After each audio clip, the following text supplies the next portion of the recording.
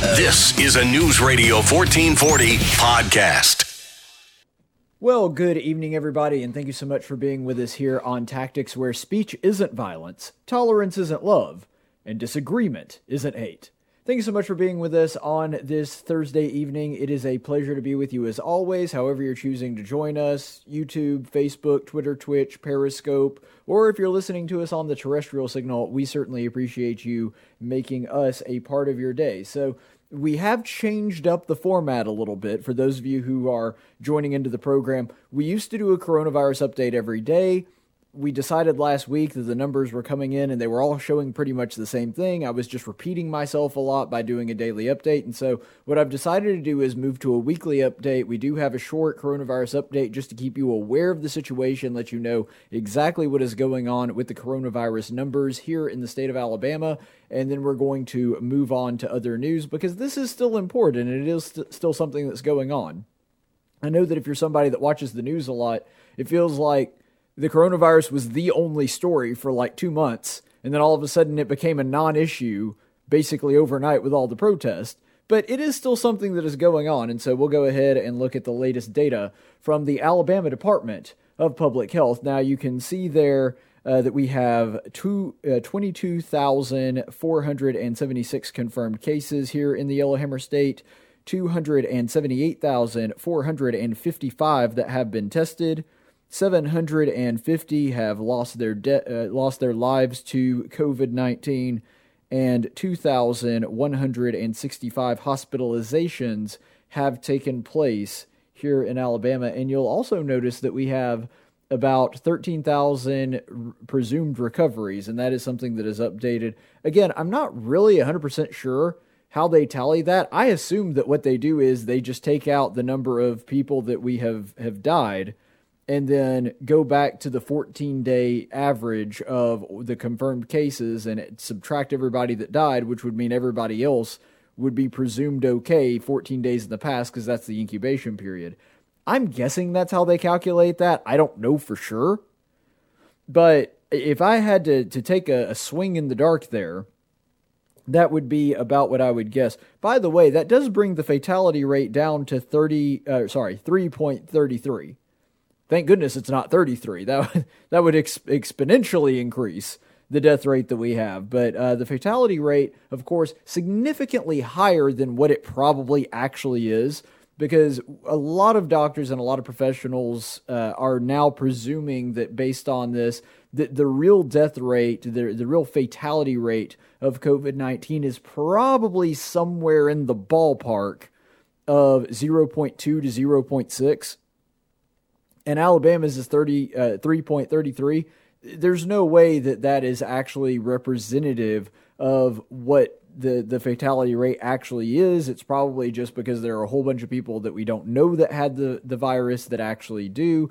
There's going to be an awful lot of that's revealed in things like antibody testing. But as of right now, it is 3.33, which, by the way, if you have been following the show and watching our coronavirus updates, you know that there were times that the fatality rate inched on up into the 4s, 5s, and I believe we got darn close to, if not actually at, about 6% fatality at one point. So 3.3 is actually really good, and that's because we've done increases in testing. We have a better idea of exactly who has this thing, and our death rate has also been going down in conjunction with all of that. So 3.33 is actually making a significant amount of progress if you're looking at where we started off here in Alabama. Now, let's go ahead and pull up the new coronavirus cases. You can see on the graph here. So you'll notice that today in particular is a really big spike. They've been up overall in the past 7 days. We've had a increase overall over this week, and we'll talk about that in a second. But today especially was a very, very big spike. In fact, you may notice there that we were just barely floating just above 800 new cases today. So that's the biggest day that we've had by far. And this is something that I've been saying for a while now that is to be expected, that when people are out and about, they're moving around, they're getting back to their daily lives, we are going to see an increase in cases. As long as that does not translate into an increase in deaths and an increase in hospitalizations, that's a very good thing, because it means we get that much closer to herd immunity. It means that we are far more likely to have a good grip on exactly how many people are actually getting this thing, because the more survivors that we have of this thing that have actually had the virus, gone through it, they've created antibodies in their bodies and now have something of an immunity, that's going to make it that much better. A lot of the concerns that doctors on that have sort of voiced concerns about this on is that the second wave could theoretically be much worse because not enough people got the virus and built up an immunity beforehand. Whether or not they agreed with, the shutdowns or any of that stuff, they're saying, regardless of how you felt about that, regardless of your policy stance on that, that was a legitimate concern. Even if you thought that the shutdowns didn't go far enough and that they should have shut down for longer and shut down even more things, even if you were in that camp, you certainly would look at it and say, but the unfortunate side effect of that is it's going to make the second wave even harder to control because people don't have that immunity. If we wind up hedging ourselves a little bit and get just a significant portion, doesn't even have to be a majority, but a significant portion of the population more or less immune to this thing in the second go-round, which is at least speculated that could happen in the near future. If that does take place, then this is going to be something that goes a long way in protecting the citizens of Alabama by getting closer to herd immunity. So that actually is a very good thing. Let's go ahead and look at the 7-day averages. So the 7-day average for this week, the past 7 days, 530 new cases per day. Yowza. I mean, you saw the chart there. That is a significant increase. But like I said, the increase in cases could actually be a good thing as long as it doesn't translate into an increase in deaths. The 7-day average for the previous week had actually been down, you may recall. And so we've actually springboard back up and a little bit more because we had a decrease in 81 cases per day comparing last week to the week before. Now this week, looking at the previous 7 days, we had an average of 351 new cases a day, which means in 7 days we have increased the amount of coronavirus cases by 179 cases per day. That's a pretty big leap. And that's definitely something that you need to be monitoring, you need to be aware of, and that's another thing that indicates to people, look, this is no time to assume that everything is behind us and we don't have to worry about it. I'm not one that is in favor of continuing to keep the entire state shut down. I've never been in favor of that, just from a libertarian standpoint.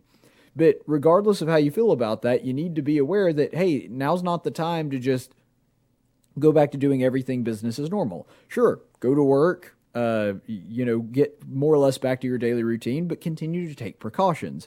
Continue to wear a mask when you're in close proximity with someone indoors. Continue to be just a little bit standoffish on things like, maybe don't expose yourself constantly to groups of large people, that kind of thing. Make sure to wash your hands, so on and so forth. All those common sense things that we all know are really good for us anyway, whether there's a pandemic going on or not.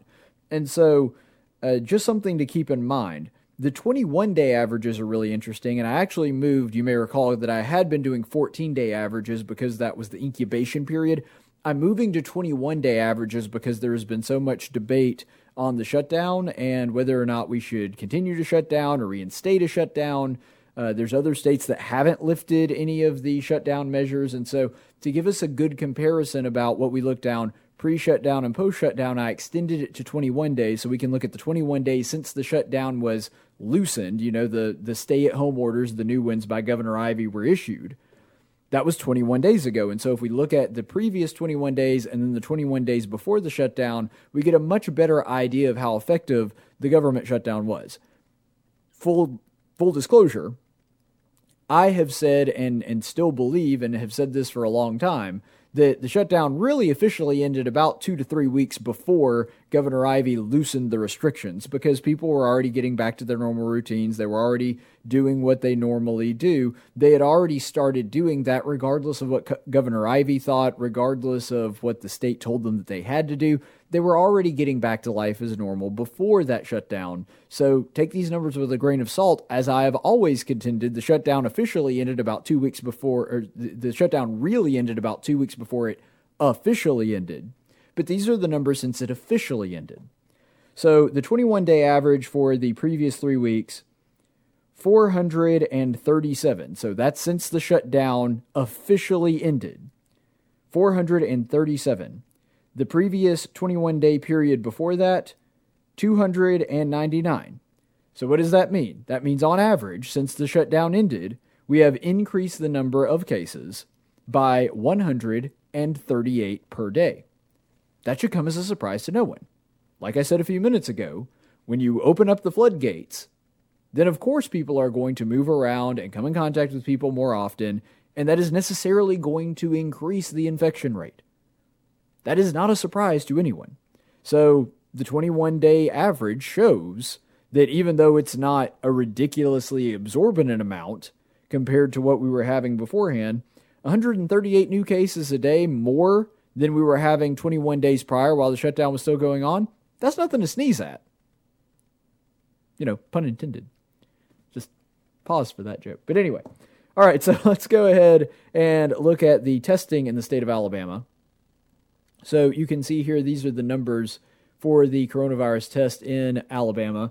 And we had a really, really big day this week about 4 days ago, and then it kind of leveled off, and now we're up a little bit. But still, if you're looking at the overall amount of testing, this is a pretty good week for Alabama. We've had a pretty big increase in testing overall. So if you look at the 7-day averages this week, we did 6,209 tests per day on average. If you're looking at the week before, there was only 4,930, which means we increased the number of tests per day in 1 week by 1,279. That is a chunk. That's about a 40-ish, somewhere around there. I'm doing math in my head here. That's about a 40-ish% increase. So that's a pretty big leap in 1 week. So kudos to the people running testing in the state of Alabama. Definitely some progress made here. And for the 21-day average, again, this 21-day period, the most recent one that we're in now, since the shutdown has ended, we have 5,025 per day. The previous 21-day period, 4,083. So that is an increase overall of almost 1,000, not quite. 942 per day in the most recent 21-day period. So that's definitely a good thing. Let's go ahead and look at hospitalizations.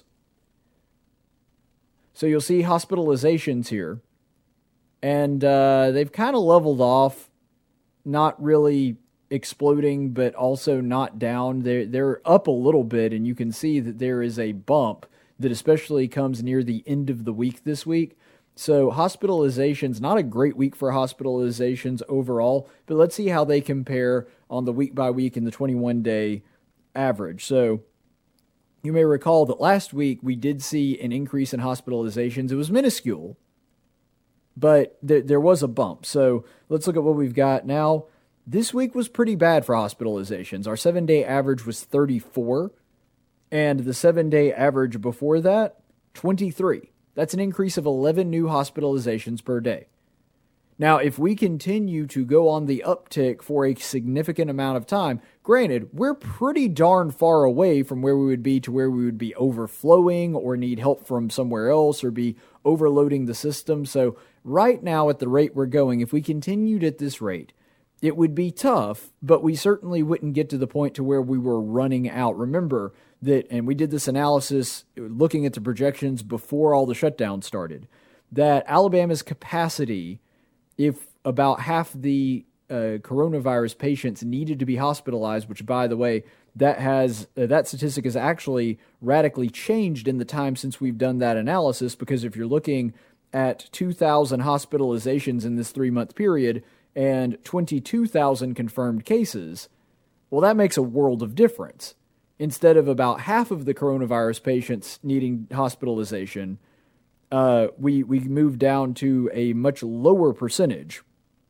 And of that much lower percentage, I imagine that what is happening too, because we were using UAB's data at the time, and granted it was the only data that they had, that roughly half of their patients needed ventilators. And so the magic number we were trying to stay under was about 1,600-ish coronavirus patients at one time.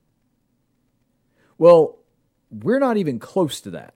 In fact, overall hospitalizations in the entire 3-month period are only 21,000 right now. Which means that in the span of 3 months, and remember, this thing only has an incubation period of 14 days, and as far as we know, there's nobody that has been experiencing symptoms for more than about 9-10 days. They don't need hospitalization for weeks and weeks on end, which means the people that were hospitalized at the beginning of this thing, they've been recovered for a very long time now and have no need for hospital. So our overall hospitalization in a 3-month period is just barely over what we needed to stay under for hospitalizations for a single period in time. And so we're nowhere near the threshold where we would need to bring in outside help or overrun our hospital system, which is good. That's a very good sign. But the new hospitalizations previous, since we did increase by 11 hospitalizations a day, let's go ahead and compare that to the 21-day average. So the 21 days since the shutdown ended, the one that we are in currently right now, we have hospitalized 29.5 Alabamians per day. And the previous 21-day average, 21 days while we were still in shutdown, 27. So that is an increase. But it's an increase of 2.5. That is hardly something to freak out about. Even if you were to round up that 0.5 and get it to 3 more people per day, still not a crisis. Significant, sure. I don't even know if significant's the right word. Something to be aware of, yeah. But something that's going to cause our hospital system to just be completely overrun, it's not even in the ballpark with that, at least not yet. We would have to increase at an exponential rate more than that for our hospital rate to actually be completely overwhelmed. I mean, statistically speaking, this isn't even a bad flu season yet. Just based on the Alabama numbers, just based on our hospital and our resources, we're not even to the point to where the hospital system has gotten, for example, in 2018, where we had a really bad flu season and the state of Alabama was, struggling a little bit to keep up.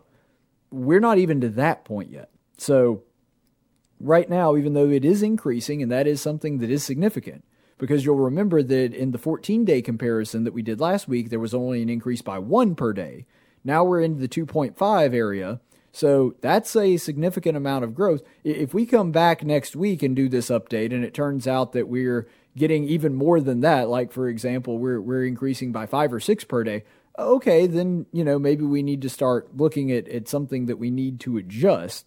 But right now, nowhere near panic time, I wouldn't say. And finally, let's look at coronavirus deaths. So you'll see there on the coronavirus deaths from COVID-19 that there's really nothing to write home about, but, there is some activity there at the end. And the previous 7 days, just like they've been kind of rough for hospitalizations, they've also been rough for coronavirus deaths. Now, remember, we are comparing this week to last week, both of which have happened since the end of the shutdowns. But anyway, looking at this week, the 7-day period, 14.1. The previous 7 days, only 8.7, which is a difference in 5.4 new deaths per day. So this week, pretty bad overall for deaths, at least compared to last week. Again, we're still nowhere in panic territory. But, looking at that is a significant increase if you're looking at it proportionally. And so hopefully next week is a lot better for us on that front. Now, the 21-day average tells a different story. Because if you're looking at the 21 days since we have opened up, 10.5 Alabamians have died per day. If you're looking at the previous 21 days, the 3-week period before the shutdown ended, it's actually 12.4, which means we've actually decreased the amount of deaths since the shutdown ended by 1.9, so almost 2 per day. We've almost decreased the deaths by 2 per day since the shutdown ended. And so the idea that the shutdown was creating a massive difference and that ending the shutdown created some kind of health catastrophe, it's simply not supported by the data. So that's all we've got for this week. We will go ahead and make sure that you stay informed on News Radio 1440. We'll bring you the latest, and we'll do that update probably again next week. We'll see where the numbers are. Hopefully there is better news to report, and we will certainly keep you abreast of the situation going on there. On to some local news. This one is one that I was pretty upset at. I was glad that the response was the way that it was, but at the same time, I hate that the police officers and law enforcement were put into this situation where they had to do this, because I really like this guy. I don't know if you've ever heard of FunnyMaine. It's a guy named Jermaine Johnson. He's an internet comedian. He does stand-up. He's sort of a local celebrity around Central and North Alabama. He lives in Birmingham, and he really became famous and has even done some stuff with SEC Shorts, and It's a Southern Thing. He really became famous for his videos about Alabama football. And so what he does is, if you've never seen it, and if you live in Alabama and haven't seen this, I don't know, you must be living under a rock, but I'm going to go ahead and give a quick briefer in case some of our audience has not seen this yet. So what FunnyMaine does is he sits down and he watches the football game, and he doesn't do it live. I mean, I'm sure that he writes a bunch of this stuff, but basically he goes through what Alabama fans' reactions were going to be to football that Saturday. Now, sometimes he does it specifically for a Bama game. Sometimes he does it for an off day and reacts to all the other games that are going on. And he's really, really funny. I really enjoy the videos. I still go back and watch some of his old ones because they crack me up so much. So I really am a fan of this guy. I think he's hysterical. But unfortunately, when all of this activism started, this same guy, who's an internet comedian, decided it would be a good idea to go out and encourage people in the city of Birmingham to go create property damage, tear stuff up, and riot. And this is the video of him doing that and speaking to the crowd. The whole world is on national TV tearing stuff down. We need to tear something down tonight. They need to see Birmingham, the home of the civil rights movement, tear some down tonight. Really is upsetting. I hate that because, like I said, I really am a fan of the guy's work. I'm a fan of his content. I think he's very, very funny. But, I mean, that's a crime. That is textbook inciting a riot. You couldn't come up with a more clear-cut example of inciting a riot, in fact. I mean, he's straight up saying we need to go out and create property damage and tear things down. And so, I mean, I'm sure that his legal counsel is watching that and just going, really, dude? Seriously? You're not giving me much to work with here. So, that is the way it is, I suppose, though. So the city of Birmingham has decided to, correctly, based on that, press charges against this guy, and they have arrested him. He is out on bail now, but they did arrest him, and so now he's going to face his day in court. I mean, that looks like a pretty darn open and shut case. I don't know, other than using the word riot, I don't think you could come up with a better example of somebody trying to instigate a riot and instigate disorderly conduct and encouraging people to break a law, getting on a podium with a loudspeaker saying, hey, let's tear some stuff up. So it's a pretty open and shut case. And the thing is, I'm very much a free speech guy. In fact, my job revolves around it. There is a inborn fondness within me that always defaults to the maximum amount of free speech possible. But the speech is not what is being persecuted here. I mean, he could have said exactly those same words, and if he were doing it in a parody or it was very clear that that's not what he was talking about, something like that would have been fine. So it's not the speech that is the problem, it's the fact that he was going out and encouraging people to commit crimes in the same way that if you tell somebody that you want to hire them as a hitman to go kill someone, well then that counts as you being involved. You are conspiring with someone to commit murder. It's not the fact that you are speaking that is being prosecuted. It is the fact that you're trying to go out with ill intent to commit a crime. This is the same thing. He is encouraging other people to go out and commit crimes, and therefore he rightly, by the city of Birmingham, has been charged with instigating a riot. because that is absolutely a call for violence. Now, the funny thing is, and I say this kind of tongue-in-cheek because, of course, the guy is a comedian, is that the next day he immediately went out and was on the news again saying that, oh, he never said that, even though we have video evidence of it. Here's that exchange with him in local news. I hate it. I love my city. I don't stand for that. Y'all won't be able to find not one video where I'm encouraging people to tear down our city. As a matter of fact, you'll find just the opposite. I literally encourage the people with a heart for Birmingham to not touch our city. Those are the videos you will find. You can search high and low. Now, if there's any person that should understand that the internet is forever and once a video is on the web, you can't get rid of it, it should have been this guy. I mean, he's an internet comedian. He's a YouTuber just like me.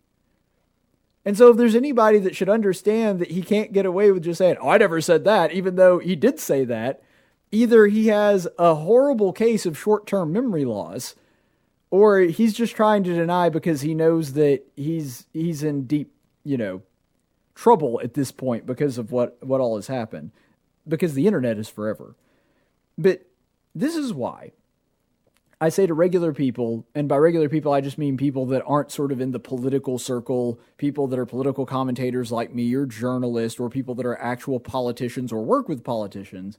You have to be real careful when you decide to go public, especially as a public figure with a big platform, going forward and giving a stance on this. Because if you don't know the rules of the road, you can very quickly find yourself in a fender bender. And I think that that's what was going on here. I think this guy, emotions were high and he was very passionate. I think that comes off in the original video that we showed you where he is calling for violence, and shut the old brain off, and the mouth just kept going whether the brain was working or not. I think that's probably what happened here. Doesn't excuse it, not making excuses for him.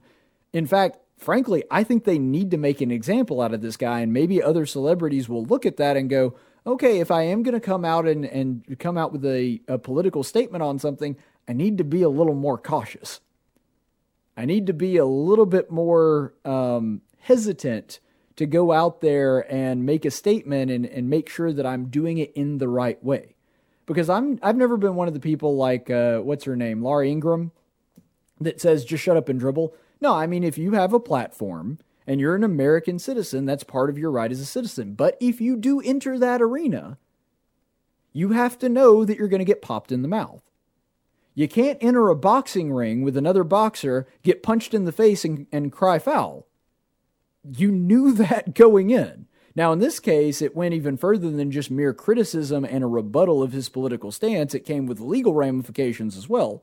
But that's the point. If you're going to step into those waters, if you're going to try to navigate it, you got to be real careful and make sure that you're not doing anything illegal, and also make sure that you are prepared for the repercussions of that. Maximum amount of liberty coupled with the maximum amount of responsibility for that liberty. That's what's playing out right before our eyes here in Birmingham, and I really do hope that other people are going to look at that and realize, maybe just shouting that people should be tearing stuff up is a bad idea. Maybe even non-celebrities, people that are just in a crowd, watch that and go, yeah, maybe I shouldn't be encouraging people to throw bricks through windows. Like, I don't know if that'll have an effect, but I genuinely hope that it does. What this guy did was wrong. It was illegal. It absolutely meets the legal definition of inciting a riot, and he should have to pay for it.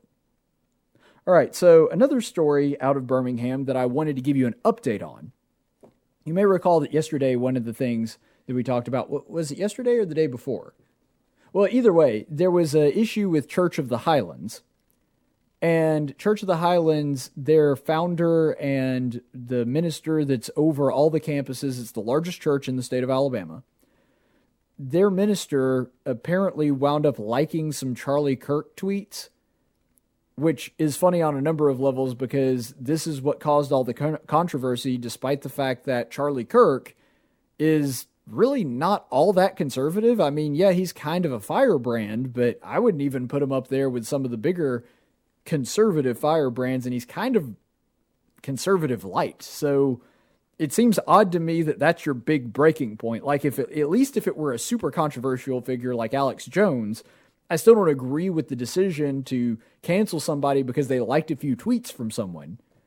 But at the very least, I could kind of go, okay, well, yeah, that is at least a super controversial person. Charlie Kirk's really not. But anyway, moving past that point, for those of you who didn't hear it the other day, the city of Birmingham, the housing authority there, what they did was they ended their partnership with Church of the Highlands, and Church of the Highlands had a program to where they were going out and helping provide for people in government housing, people that were poor and needed help, helping provide things like food and clothing for them. And now the city said, no, we would rather you not help us clothe the naked and feed the hungry because your preacher liked some tweets from Charlie Kirk that we just don't agree with.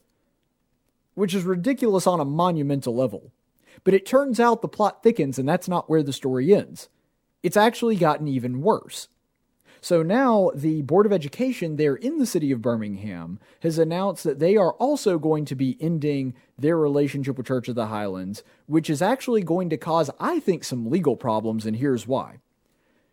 What they were doing is 2 of the public schools campuses were being used as satellite locations for church services to take place within those schools. I'm not sure exactly how that worked or the setup, but suffice it to say that on Sundays, when obviously there's no school and nobody's using those buildings, they took out a lease and were paying the Birmingham Board of Education to rent out that space so that they could use it for a worship service. And the city of Birmingham just basically said, no, we're not going to do that anymore. So 2 things have resulted from this. First of all, the city of Birmingham and their public schools are going to lose that revenue. Now, maybe they wind up renting out the space to somebody else. I don't know. But I kind of find it hard to believe any other organization is going to want to rent out a school that's empty on a Sunday. It just seems like an odd thing to do. Maybe another church picks it up. I don't know. But maybe that takes place, but I doubt it. So Church of the Highlands, they're losing that revenue. They're losing that income that they were getting for very little. That building was going to be empty on Sunday anyway. So not only are their public schools now going to lack that funding that they had and may have actually really helped the school system. I don't know a whole lot about Birmingham's public school budget. But anyway, surely that money helped them in some way. The second part of this is that I think this actually lands them in legal trouble. Now, the housing authority discontinuing their partnership with them to help with benevolence work, I disagreed with the decision, but there's virtually no chance they get into legal trouble. There actually is legal precedent here specifically from the Supreme Court of Alabama that suggests that this may wind up with them getting sued.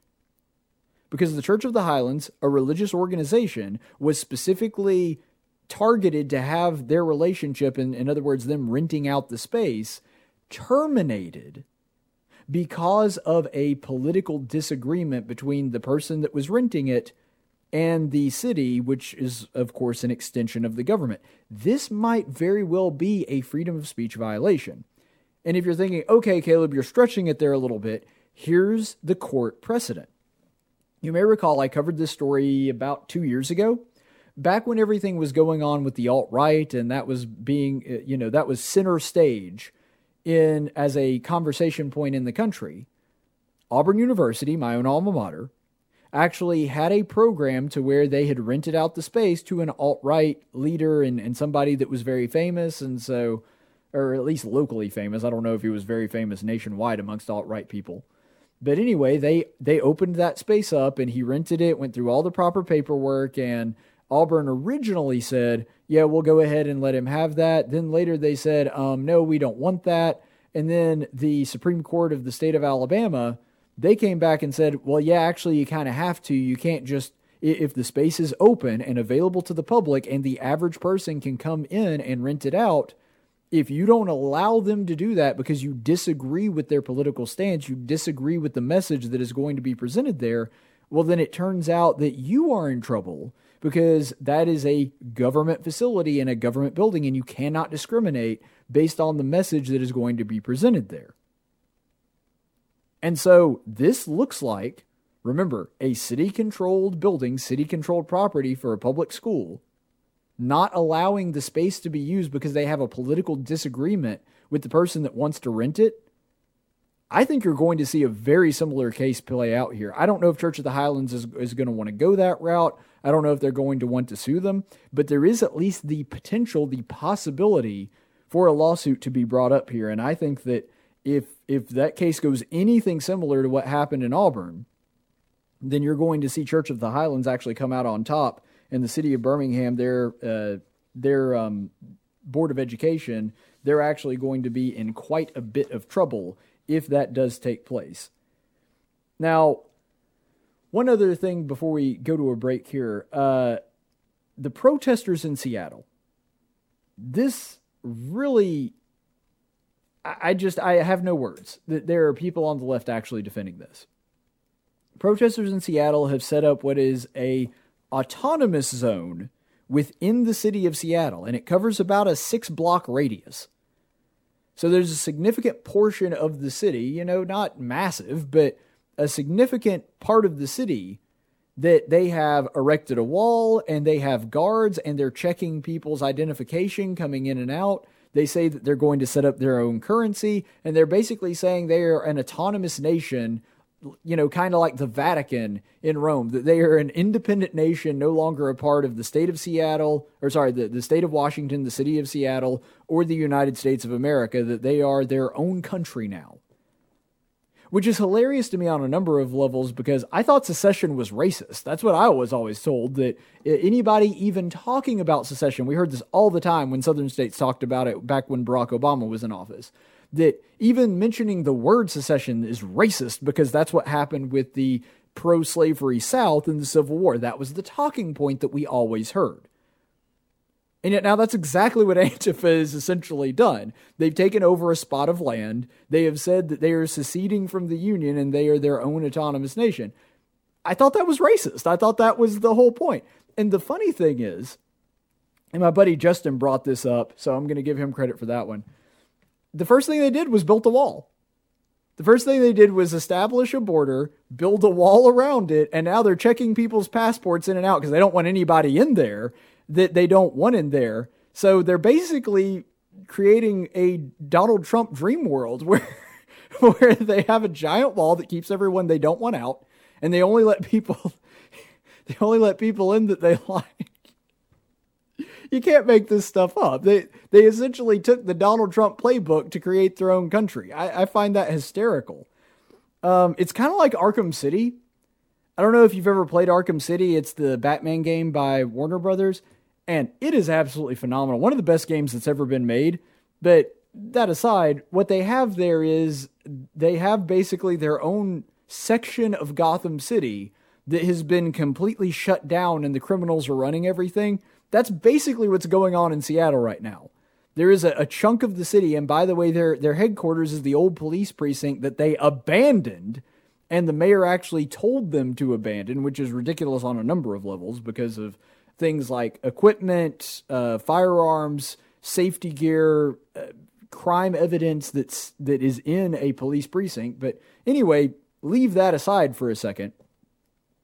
It really is like Arkham City. It really is that they've established their own little criminal hotbed within the city that's walled off to the rest of it. So I don't know, maybe Batman needs to go in there and take care of it, take out all the Antifa thugs. But anyway, the thing that's funny about this, though, is there is such a blinding double standard, because I always thought that seizing land from other people was wrong. Isn't that what we're always told every time anything relating to Native Americans or Thanksgiving or Columbus Day comes up? That taking land from somebody else by force, that's wrong. Now, granted, I believe it actually is wrong, even though I think it's a mischaracterization of what happened between the Americans and the Native Americans to a great degree. Of course, there were some wrong things that took place, and some people did forcibly take Native American land. But, a lot of that was purchased. But anyway, without getting off into the weeds on that, I thought that was racist too. Seizing land from other people and claiming it as your own. I thought that was racist, but apparently it's not. It's okay if Antifa does it. And then there's such a double standard with the naming of, and I know that a bunch of people on the left were crying foul and outraged that the Trump administration and Attorney General Barr were talking about Antifa being designated as a terrorist organization. After this, I don't see how you could claim anything else. Because think about this.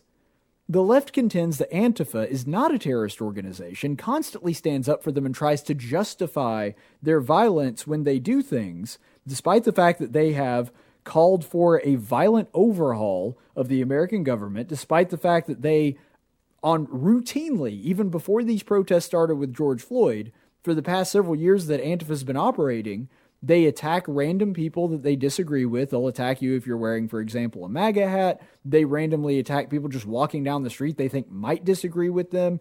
I remember them beating up that old guy in the parking garage. We've had 17 deaths since the protest started. 17 deaths associated with the protesters, some of them police officers. I mean, just horrendous stuff. Yet that also doesn't qualify them as a terrorist organization. They're looting and burning businesses. I mean, that is happening, of course, here recently, but that's been happening for a while now. When Ben Shapiro came to Berkeley, they started tearing up ATMs and burning down a Starbucks. So this is not just a recent event. Antifa has been doing this for a long time. They've been inciting riots, obviously. They were the ones, and we actually did a video on this just a couple weeks ago, that Antifa is actually infiltrating a lot of these protests and specifically whipping the crowd up, delivering mysterious pallets of bricks with shovels, also going around and inserting themselves into protests to try to stir the crowd up. We saw them spray painting and graffitiing that Starbucks on the video that the lady there was saying, look, they're saying that this was Black Lives Matter, even though it's two white girls in Antifa suits. So they've been inciting riots for sure and trying to stir discord. And then calls for abolition of law enforcement agencies like the police, which they're calling for right now. They're saying defund the police, abolish the police. They're saying abolish ICE. They even held the ICE facility there in Washington State, held people in there hostage and took over the government building. And then you also have them calling for open borders, which again is hilarious considering the first thing they did was establish a border when they took over a part of an American city. And then this, which would be full-on treason. I mean, please, anybody, explain to me how what they did is any different than when the state seceded. I'll tell you how it's different. The states actually did have a government in place, and there was a vote of the people that preceded that. That didn't happen with Antifa. Not trying to justify what the southern states did, even though constitutionally you can make a pretty strong case that they had the right to do it. But in Antifa's case, there was no vote, there was no order, they didn't establish a city government, they just decided to take over a big chunk of Seattle there, and that they're going to establish their own government at some point. They didn't have a pre-existing government, and they didn't ask everybody's opinion that was living within that 6-block radius before they just took over it and made it into their own thing. These people are dangerous anarchists, terrorists. I don't see how anybody looks at all that and doesn't see that. And the funny thing about all this is that the same left that is constantly trying to claim that Antifa isn't terrorist, they're the very same ones that are saying that the NRA are terrorists and saying that, they should be taken out and they should be listed as a terrorist organization. I cannot tell you the number of people, Ilhan Omar, Alexandria Ocasio-Cortez, actual Congress people holding elected offices, not just in Washington, but around the country in different state legislatures, so on and so forth. I saw several governors and attorneys general saying the same thing. They're saying that the NRA should be a terrorist organization, but Antifa shouldn't. Now, I just listed to you all the things that Antifa's members did. In the NRA's case, the reason that they say they should be listed as a terrorist organization is that people not associated with the NRA are doing very bad things with guns. That there are occasionally bad people in the country that have no affiliation with the NRA whatsoever, that because of the NRA's lobbying and policies and because guns are readily available, that they get that even though most of the time, the vast majority of the mass shootings that we see are done with guns that are obtained illegally. So the NRA's policy would have no bearing on whether those people got guns or not. And the only NRA member that has ever been a part of any mass shooting, a part of that story, was a guy in Southern Springs, Texas, who shot the mass shooter and brought him down. That's the only person that's ever been associated with a mass shooting in the United States that was an actual NRA member, and he's the one that stopped it. And yet somehow, the left can look at all of that information and say, Antifa, no, they're definitely not terrorists. But the NRA, oh yeah, they're definitely a terrorist organization. There's no question about that. No NRA member has ever done any of the things that they just, that you could list off that Antifa has done, at least that we know of. And so the left trying to claim that because the NRA supports an actual part of our Constitution, something that is part of our government, they say they're a bunch of dangerous radical anarchists, despite the fact they're supporting an actual portion of America's laws, as opposed to Antifa that is saying there should be no law enforcement and the people should just police themselves. And that, I think, may be the funniest thing about this whole call to hashtag defund the police. Okay, you want to defund the police, and you also don't want anybody to have guns. What's that going to result in? Only criminals having guns, and there will be no police to protect you from them. Also, if you defund the police, how are you going to get the guns from people? There would need to be some kind of law enforcement to round up all the guns to, carry out your policies. You can't do that if there's not police. So it's a really strange dynamic that they don't seem to really comprehend the fallout of what they are suggesting. But the thing is, and the thing that this story really shows, how they've taken over several blocks of an American city. It shows that these people, as crazy as they are, as inconsistent as they are, as nuts as they are serious. They may be crazy, but they're not playing when they say that they want to overthrow the American government. They may be crazy, but they're 100% serious when they're saying we want to defund the police and abolish ICE and open up the borders and every other crazy cockamamie idea that comes out of their mouth. They're not playing here. And we need to realize that. These people are a legitimate threat to the American people. And they should be treated like domestic terrorists, because that's what they are. We're going to go ahead and take a quick break. We'll be back in just a moment on Tactics. This is a News Radio 1440 podcast. And welcome back, everybody. Thank you so much for continuing to be with us. There's been a lot of crap going on the past week, and there's just no better way to say it. This week has been utter chaos. And I saw this story. And when I clicked on it, it turns out it's actually a week old. This happened on Thursday of last week. Saturday of last week, because this would have been, June 6th? So yeah. It would have been Saturday, because my birthday was on Friday. So that's how I remember what day it was. So I saw this, and I saw that it was old, and I considered not putting it on there, but you know what? It's such a feel-good story. I feel like I need it. I feel like you guys probably need it. And so I'm doing this story, even though I know it's a few days old, and somehow I just missed it and didn't realize that it had taken place, because it is such a great story. So there were protesters that actually defended a police officer yesterday. And I know we've talked an awful lot today about Antifa and Black Lives Matter and how a lot of them are dangerous revolutionaries, that they're opportunists using these protests and using this moment where there's a lot of civil unrest to sort of be a means to their ends. But as I have said since the very beginning, there are good-hearted, well-intended American people that, whether it is true or not, perceive that there is an injustice done here. Now, understand what I'm saying here. When I say perceives there is an injustice, I'm talking about systematic racism. I'm not talking about the George Floyd thing, because, of course, that is something that everybody views as an injustice.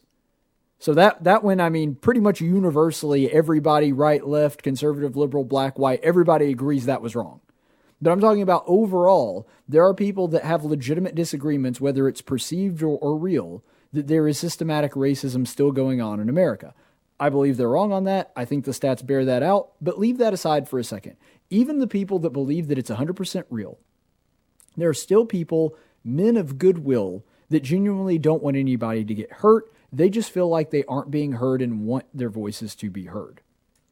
And I think that this is a great example of it coming out of Louisville, Kentucky. So the other day, this story came out, this is from USA Today, of the protesters actually defending a police officer. The headline reads, "They saved me, how protesters protected a lone cop, a moment captured in powerful photos." Louisville, Kentucky. Officer Galen Henshaw heard the call over the radio. One of his fellow officers was in trouble. A crowd of protesters had surrounded a police cruiser at the base of Clark Memorial Bridge.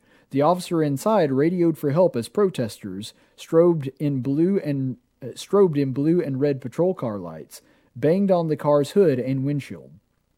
Henshaw, a 4th Division patrol officer and part of the Louisville Metro Police Department Special Response Team, drove as close as he could to the scene. As he got out of his cruiser, he was immediately surrounded by the protesters. Some yelled profanities, others balled their fists. He made his way through a crowd wearing 40 extra pounds of survival gear, a baton, vest, helmet, and body armor. He was alone. As the crowd grew, Henshaw detoured to the front of Barino's Pizzeria so that he could keep his back to the wall. He needed a place to stop and reassess the situation to be sure that nobody could get behind him. He also needed to keep his eye on his trapped colleague. Overhead, a police helicopter kept watch and occasionally flooded the intersection with a spotlight. Sirens pierced the air and protesters chanted even louder. Henshaw's nearest help was still blocks away. The crowd moved closer. The yelling got angrier.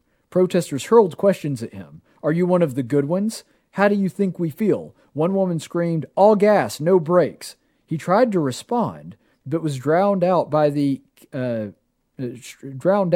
sirens and yelling. And then skip down a little bit later in the same story. Local entrepreneur Darren Lee Jr. spotted Henshaw in the advancing crowd and linked arms with the stranger next to him in a red mask.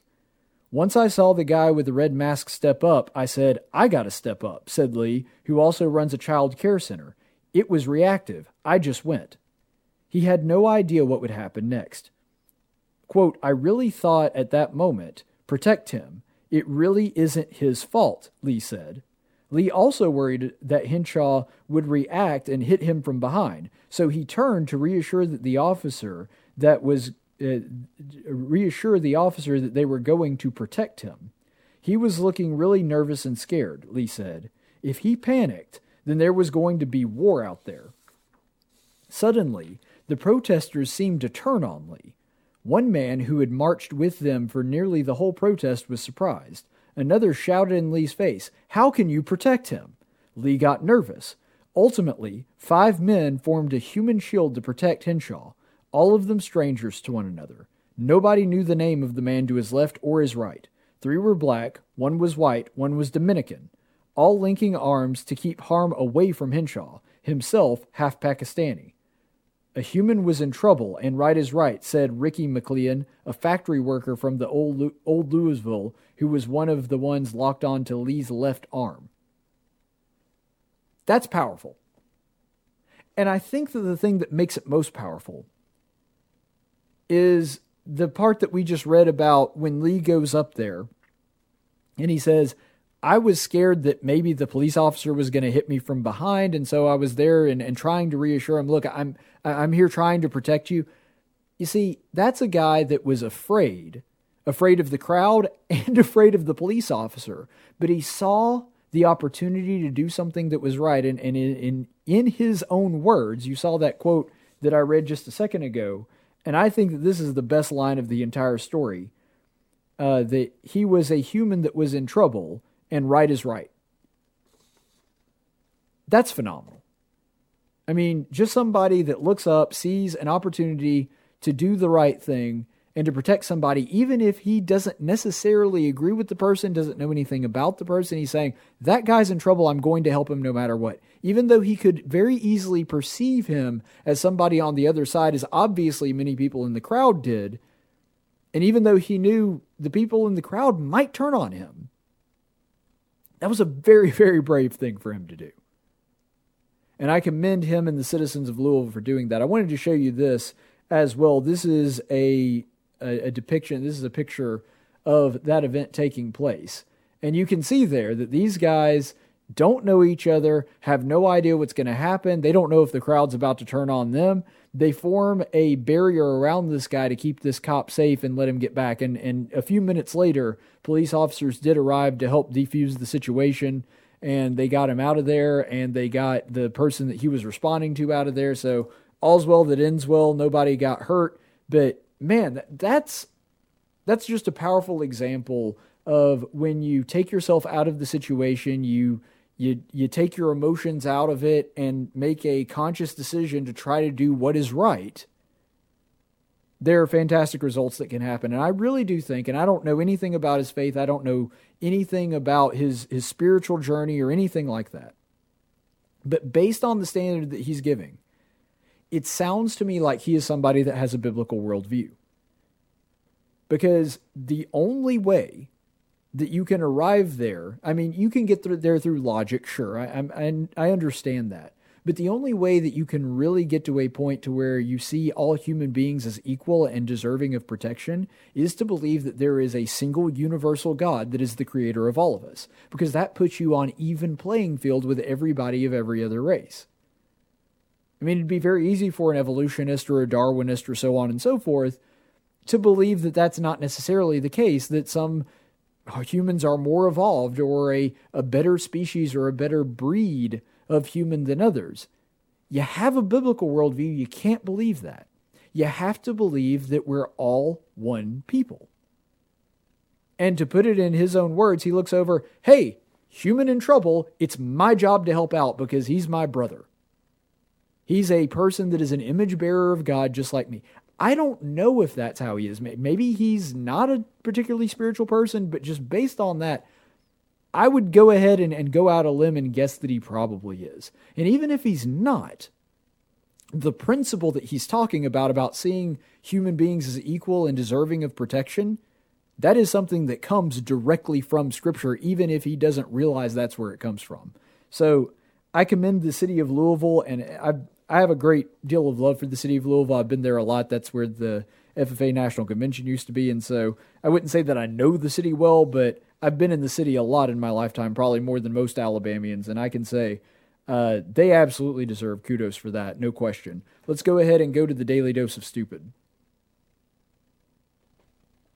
That was stupid. I know it was stupid. Really stupid. Hey, I just said it was stupid. Now, for today's Daily Dose of Stupid, we do have an extra special treat for you. There has been a ton of stupid this week. There has been a ton of stupid just in the past 24 hours. And so I'm not going to go quite as deep into each story as I normally do, but we're going to kind of do a rapid fire of stupid because, man, there is a lot of stupid this week. So let's go ahead and get started without further ado. The cancel culture has really hit a brand new level of insanity. I mean, it was already dumb to cancel people because they disagreed with you. You don't want to watch their comedy act because they liked a tweet from President Trump or something ridiculous like that. It has gone into overdrive the past couple of weeks. So with everything that's going on with the police officers, that's where we're really going to be focusing today. Cops, the show that has been running now for 32 years, owned by Paramount, is not going to be running anymore. Paramount dropped the series, and PD Live, which is another police officer show, not nearly as popular, hasn't been running for nearly as long, but Police Officer Live has been dropped. Why is it that we're associating every single police officer with this one bad police officer and the three cops standing around him, that we're at the very least negligent of George Floyd? I don't understand, because a cop in Minneapolis did something that was horrendous, and there's no question about that, that now we can't have shows about cops anymore. Now, I'm not a fan of cops. I've never really watched cops. I just never got the draw. It's not something that personally appeals to me. So me losing cops isn't going to affect my life in any way. But it is so insane that we are taking one example of one bad cop in a nation of 327 million people and projecting that to every single law enforcement officer in the country. That we can't even have shows that depict police officers because of that. That's just insane. There are people that are saying the same thing with Brooklyn Nine-Nine, which is a popular sitcom. I don't really know what station it's on. Is that a CW show? Doesn't matter. Anyway, because Brooklyn Nine-Nine, of course, happens in a police precinct. It's a comedy show. It's kind of like an office comedy like The Office or Parks and Rec, but in a police precinct instead. They're saying that they need to get rid of that now, and we should have the final season in a post office or something. It's insane. We can't even have a depiction of a police officer now. And the same media, this is what I find so ironic about this. The very same media that is telling us, oh, you can't because there are some riots and some protesters that are going on that are actually engaging in things like violence and burning buildings and destroying property. You can't project that onto every person that is out there protesting. By the way, I agree. However, if we are to compare these two standards that the media is trying to give us, on the one hand, you shouldn't, because there are some violent incidents and some people turning protests into riots.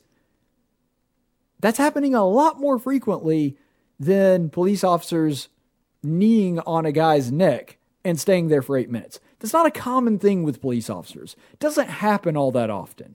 The reason that is a massive national news story and has been for the past couple weeks is because it doesn't happen all that often. If it did, it wouldn't be in the news. And statistically speaking, very few people a year in this gigantic country that we're in even have a deadly encounter with a police officer. It's in the double digits. It's so small. And yet, because of this one incident, we're supposed to assume that all police officers are bad. We can't even have shows that have police officers in them. What kind of crazy standard is that?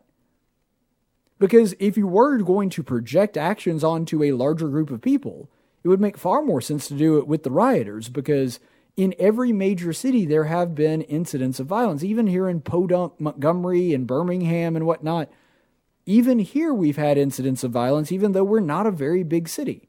And this is happening in every major city in America. Dallas, Houston, Atlanta, LA, I mean, just go on and on. Baltimore, New York.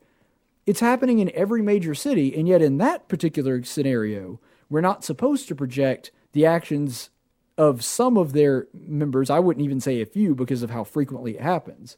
We're not supposed to project that onto the entire group. But with police officers, we can take one police officer and his 3 cohorts that didn't do anything, project that to every police officer in the country. That is utter insanity. Legos. This is another one, and granted, there does need to be some clarification on this one. Some of you may have heard that Lego has discontinued its sets that feature police officers, firefighters, and oddly enough, the White House. Odd, because I wouldn't think of the White House as being a racist institution, especially considering that 4 years ago, the primary occupant of the White House was a half-black man. And he had been there for 8 years. I don't really think that the White House would be a racist institution, considering that Barack Obama is the previous occupant of that. And I know that what they're doing there is they're trying to associate Trump with racism, and therefore we can't have Lego sets of the White House going out there, because Lego has a line called Lego Architecture. This is my wheelhouse now. We're talking about Legos. They have a line called Lego Architecture where they have different famous buildings from around the world that you can make out of Legos, and the White House just happens to be one of those buildings. But now they're saying that we're not going to have police officers and firemen, and I'm sitting there like, what did the firefighters do? They're not involved in this at all. I mean, do we think that firefighters are going to be chopping down a house trying to get inside and go, oh, black person, nope, see you later? That's not a thing that, of course, the cops don't do that either. They don't respond to a break-in and look around and go, oh, this is a black house, never mind, we're out of here. It's just stupid. But it turns out that that's not actually what happened. Granted, this is also stupid, but not as stupid as we originally thought. It turns out that Lego just discontinued its online advertising. So they have actually discontinued the ads that featured officers in Lego form or firefighters in Lego form or the White House, but all of those sets are still available for purchase, and they only did this temporarily. So there will be ads featuring Lego police officers and Lego firefighters in the future. They just have put it on pause for right now. Still dumb, but that is the standard, so it's not as bad as we originally thought. One of the craziest ones, though, is that Paw Patrol has come under fire. Now, I'm a 31-year-old bachelor with no kids, so I have no idea what the heck Paw Patrol is. I had to do some research on this one. It's sad that I probably did more research on this than I did the coronavirus update at the top of the hour. But I did. I had to do some research on this because I had no idea what Paw Patrol is. Apparently, it's a kid's show that features dogs and cats and other animals, and they all have different jobs. And there's one character that's kind of a main character, that he's a little police dog named Chase who wears a police officer uniform. And it's a cute little cartoon. It's mostly geared at kids that are under about 5 or 6. So like that would be the cutoff, which means it's got a very, very young audience. And the Paw Patrol people, because they have a puppy in a police uniform named Chase, they decided to suspend that for a while.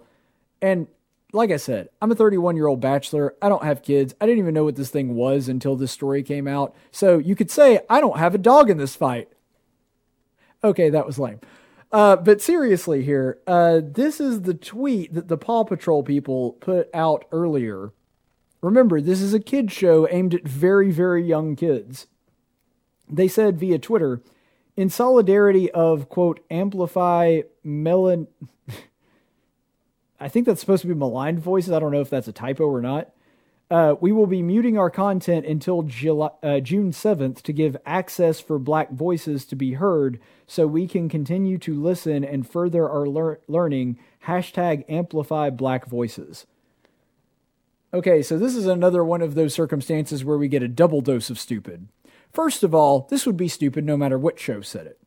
It wouldn't matter the content of the show. It would still be really dumb for them to do this, because do you assume that because you have a TV show that Black people aren't being heard or aren't allowed to speak? That's not a thing. Like, I've never heard of a law in America that says if Paw Patrol is on in the room, Black people are not allowed to talk. That's not a thing that goes on in the United States. I'm also really glad that we've isolated the real core of all of our problems in this country, a cartoon puppy that wears a police uniform. Boy, really getting to the heart of the matter there, America. But anyway, that's a dumb thing regardless of what the show is. It's not as though them turning off their content and doing the black box thing to where the kids can't watch their cartoons because of this is going to help anybody or going to hear one more Black person, allow one more Black person to speak. But the thing that makes this even dumber is the fact that the audience are like 3 and 4-year-olds. Do you understand how stupid that is?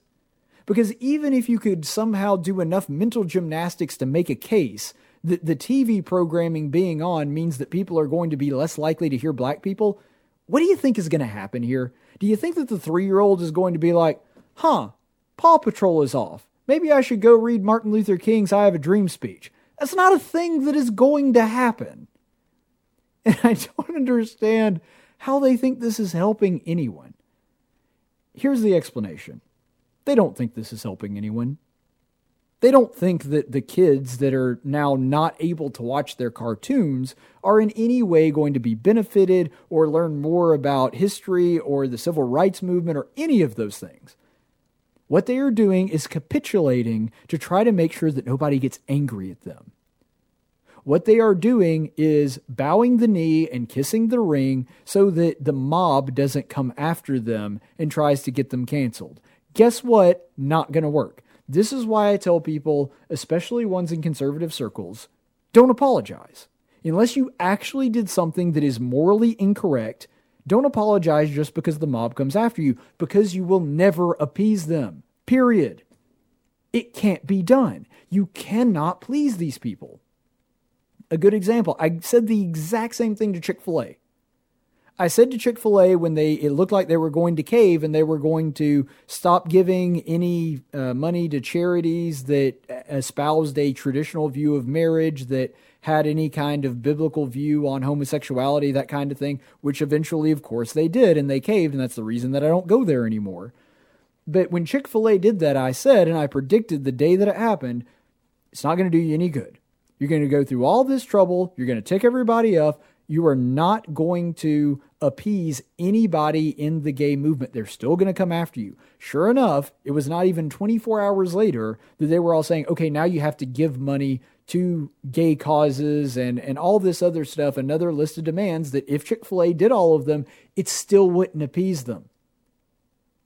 These are not rational adults. These are crazy people. They are children throwing a temper tantrum. And when you're 3-year-old, it's funny because we're talking about Paw Patrol, this is the analogy I'm using here. When a 3-year-old is kicking and screaming in the floor that you won't let him have ice cream for dinner, the worst thing that you can do for that child is to give them ice cream for dinner. Because all they've done then is they've learned, oh, all I have to do is throw a temper tantrum and then I get whatever I want. That is the absolute worst thing that you can do, but that's exactly what Paw Patrol did. And of course, what happened is it only made them a bigger target. It only made people more angry at them. So this, dopey argument by anybody, but when they capitulated, the left mob still came after them. This is from the New York Times, not some random dude on Twitter, the New York Times. Amanda Hess, who works for the New York Times, penned a piece in their newspaper called, quote, "The Protests Come for Paw Patrol." And in this article, she refers to herself as a Paw Patrol hater and said, and I quote, "I don't want to bring a child into a world where Paw Patrol is available to stream." Well, Amanda, honey, I'm going to tell you right now, with that kind of worldview, I doubt you're going to be bringing a child into the world anytime soon. It's just my personal opinion, but I'm thinking that that's probably what's going to take place. But nonetheless, her overall point is that we shouldn't even allow old episodes of Paw Patrol that were filmed before all this happened to even be available for children to watch today. These people are lunatics. And sadly, they're the ones running the insane asylum at this point. They're the ones that are canceling anybody that has even a slight disagreement with them. So now we can't even have a fictional depiction of a pretend talking dog wearing a police uniform because it depicts police officers in a positive light. That is the new standard that the left has set for itself. They want you to think, they want your children to think that police are the enemy and they must be gotten rid of. That's when I say the left has been doing mental gymnastics, the media, especially on CNN, have been doing mental gymnastics trying to justify the defund the police because they know that if that becomes the mantra of the left, that will cost them the election. They know that. They know that that is a ridiculously unpalatable position for them to take. Police officers still enjoy a more than 60% approval rating by the vast majority of Americans, even in the wake of the George Floyd scandal. The vast majority of people still trust their local police officers, they still like their local police officers, and the left knows that if they go down this road, that they are in serious trouble for the election, but they also don't want to tick off the mob and have the mob come after them. So they're doing this dance to where they're trying to say, oh, well, we're still against the police officers and we still want to cancel the police officers, but also we don't want to totally defund the police officers. When we say defund the police officers, we just mean funnel some of the funding to other causes. And then the people on the left, the actual radicals, are coming back and saying, no, we mean actually abolish the police officers. And so this back and forth is going on, and they don't want you to even think about police officers in a positive light. They don't want police officers. And since they're getting rid of police, they're getting rid of ICE agents, they want open borders. Is the New Democrat platform just anarchy on all levels? Because that seems to be the direction that they're going. And then finally, one of the more ridiculous examples of woke culture and trying to capitulate to the angry mob. Oddly enough, Lady Antebellum. Now, this one makes the least sense to me because Lady Antebellum is a country group, and the vast majority of their base are not going to be people on the left. I don't know if you've noticed, but most of the people on the left are not listening to Lady Antebellum or really any other kind of country music, but nonetheless, Lady Antebellum, who, just like pretty much every other celebrity and country music star, they are very much entrenched in a society, in a culture, in a bubble that supports leftist ideas and leftist causes. For those of you who don't know, Antebellum is a reference to a period in history directly before the Civil War, which of course would have included slavery. And now, so what they've done now is sort of proactively tried to change their name so that the mob doesn't come after them too. So what they've done now is they've changed their name to Lady A. Now, I'm kind of a Lady Antebellum fan. Run to You is a fantastic song. I don't really like much of the other stuff that they've done. You know, I'm pretty picky about my country. But I don't understand this at all. Because the reason that they are named Lady Antebellum in the first place is because their original photo shoot that they did for their band when they were forming, the very first one they did was in front of an antebellum house. In other words, a house that was built before the period in the Civil War, sort of that Old South architecture style. And so because of that, they decided to name themselves Lady Antebellum. Perfectly reasonable, right? That is an academic term for that period in history, but apparently just because that period in history included slavery, and granted was a significant part of it, I'm not trying to say that it wasn't, but because it included slavery, they think that people might in the future potentially get offended, so they're going to go ahead and change their name anyway. That's so incredibly ridiculous. Remember that when it came to not American history, world history, the history of the human race, every single society, with maybe a handful of very rare exceptions, prior to the 19th century, all had slavery. And so, if we're not allowed to even reference the antebellum period in the South because slavery was a part of that, and by the way, this seems to be the route that HBO was going, because you may have heard that they actually took Gone with the Wind off the air, which is also stupid. But anyway, if they're going to go ahead and do that and make it to where it's toxic to even mention the antebellum period or make a reference to it, then we have to do that with literally every other period in American history before the 19th century. And you know, maybe we should even do that for stuff that happened after the antebellum period. I mean, let's be honest, the 1960s were not exactly kind to black Americans. There was all kinds of crap going on. So can we also not mention anything about the hippie movement? Can we not talk about the information age? Like, do we have to get rid of and jettison all of that because there were people that did bad things in those periods of history? This is the new standard that we're moving towards. And I have friends that legitimately, they're like, it's not a big deal. And I understand that. I mean, in the grand scheme of things, it's not massively going to change anybody's life, whether or not they're called Lady Antebellum or Lady A. I mean, frankly, I never thought it was a fantastic band name. It's okay. It's not as good as, Guns N' Roses. That's fantastic. But it's not the world's best band name or anything, and I'm not suggesting that their career is going to go down the tube because they changed their name to Lady A, which is barely different. But I'm worried about the standard that this sets. Because if we're now going to live in a world where everybody has to constantly walk on eggshells, and they can't even mention anything that might be even somewhat tangentially connected to a bad thing that happened in history, we're not going to be allowed to mention any history. I mean, if we're talking about band names, let's talk about the Stone Temple Pilots for a second. A 90s band.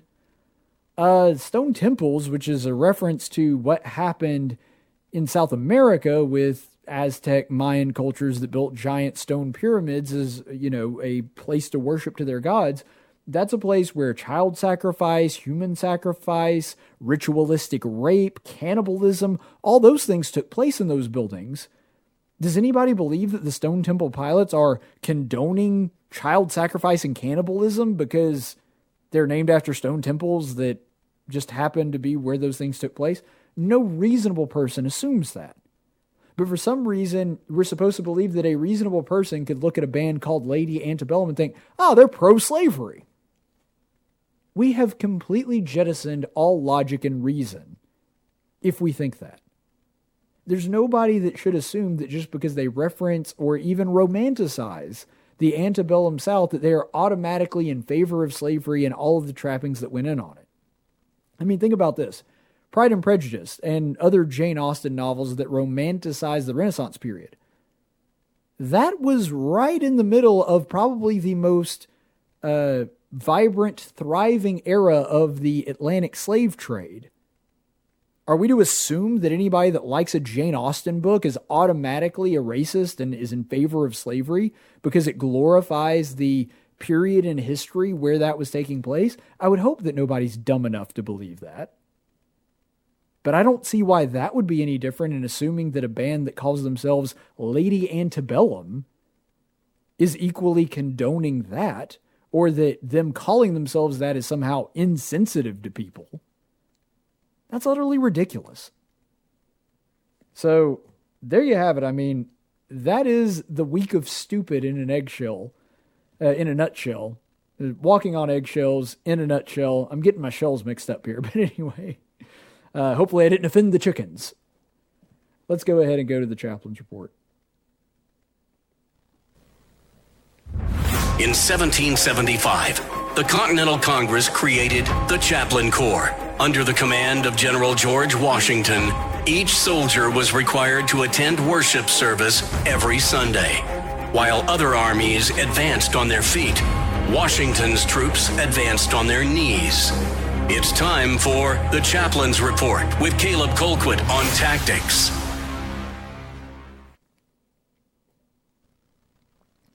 Today's Chaplain's Report does come from the book of 1 Samuel. We are continuing our series in 1 Samuel, and you may recall from the other day that when we left off in this story, what had just happened is that the prophet Samuel called upon God to bring down a thunderstorm. Actually, it's kind of vague in the scripture whether or not Samuel requested that or God was going to send it anyway, and Samuel was just basically informing the people that this is what God was going to do.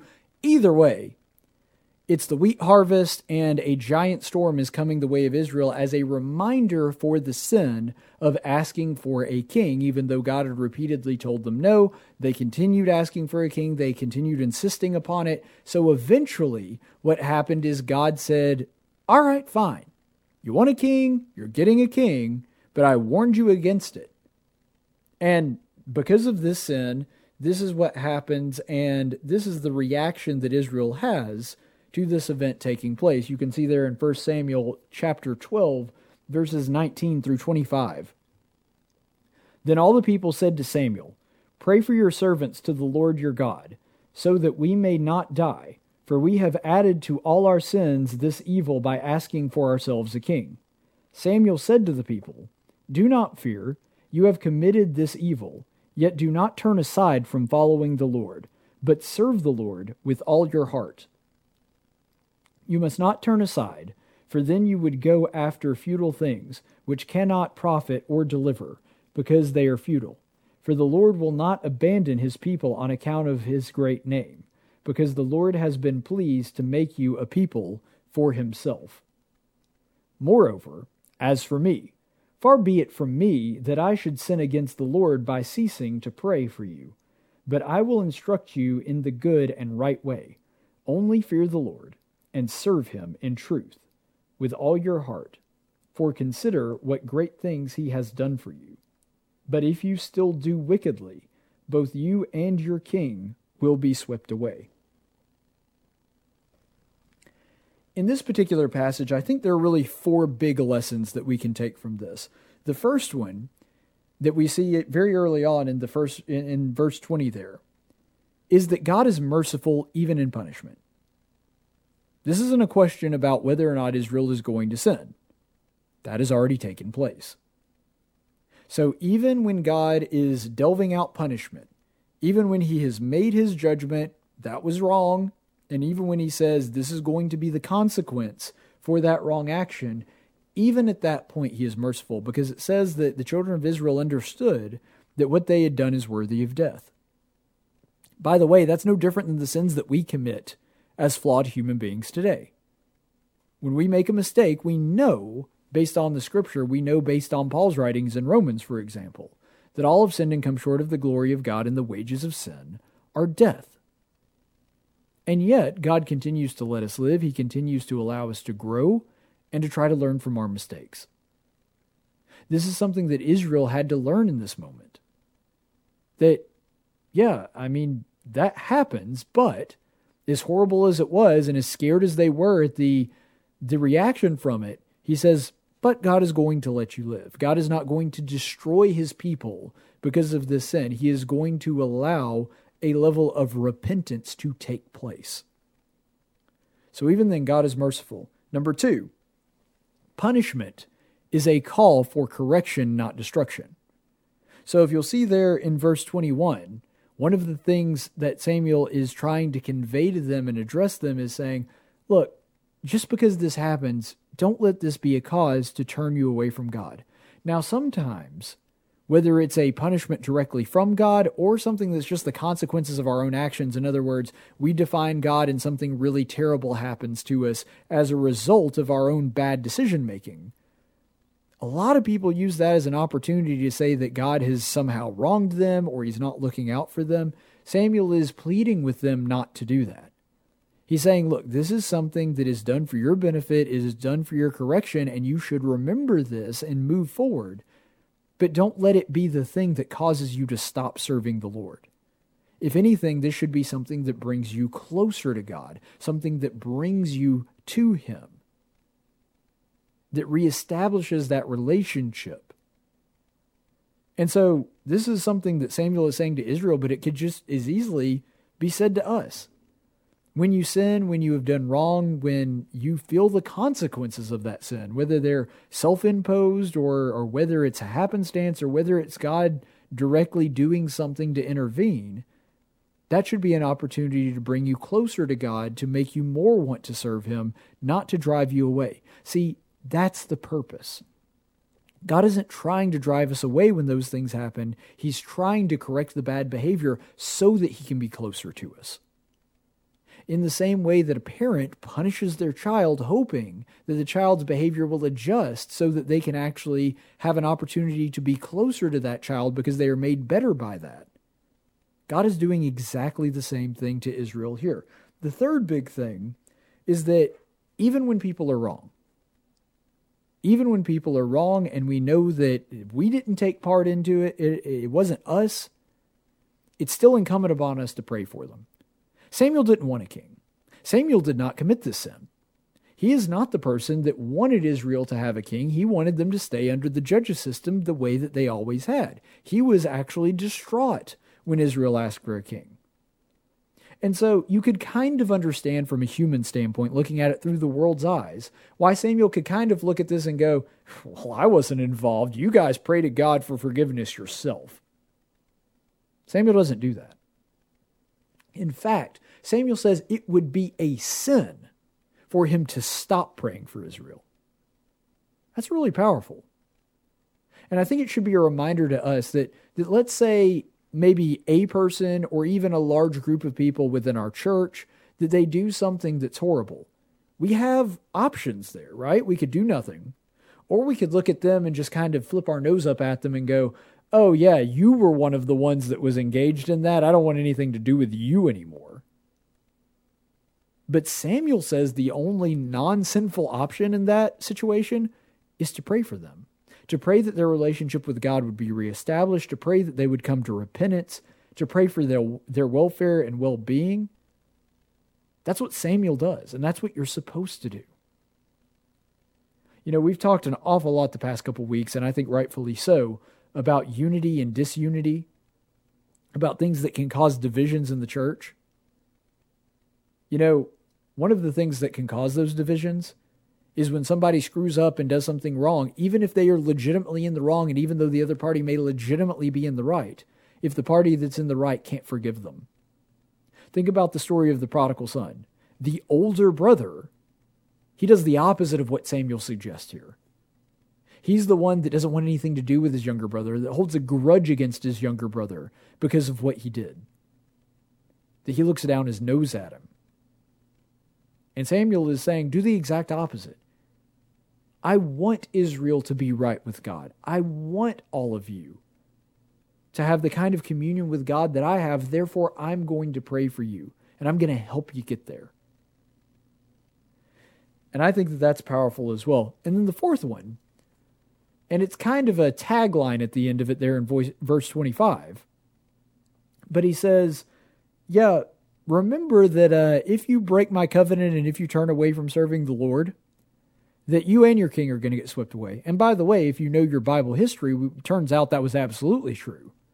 Not only is half the kingdom lost, and there's a divided kingdom after King Rehoboam, but even after that, we see the Jewish captivity with Persia, Babylon, whatever, country that was in control of them at the time you want to use.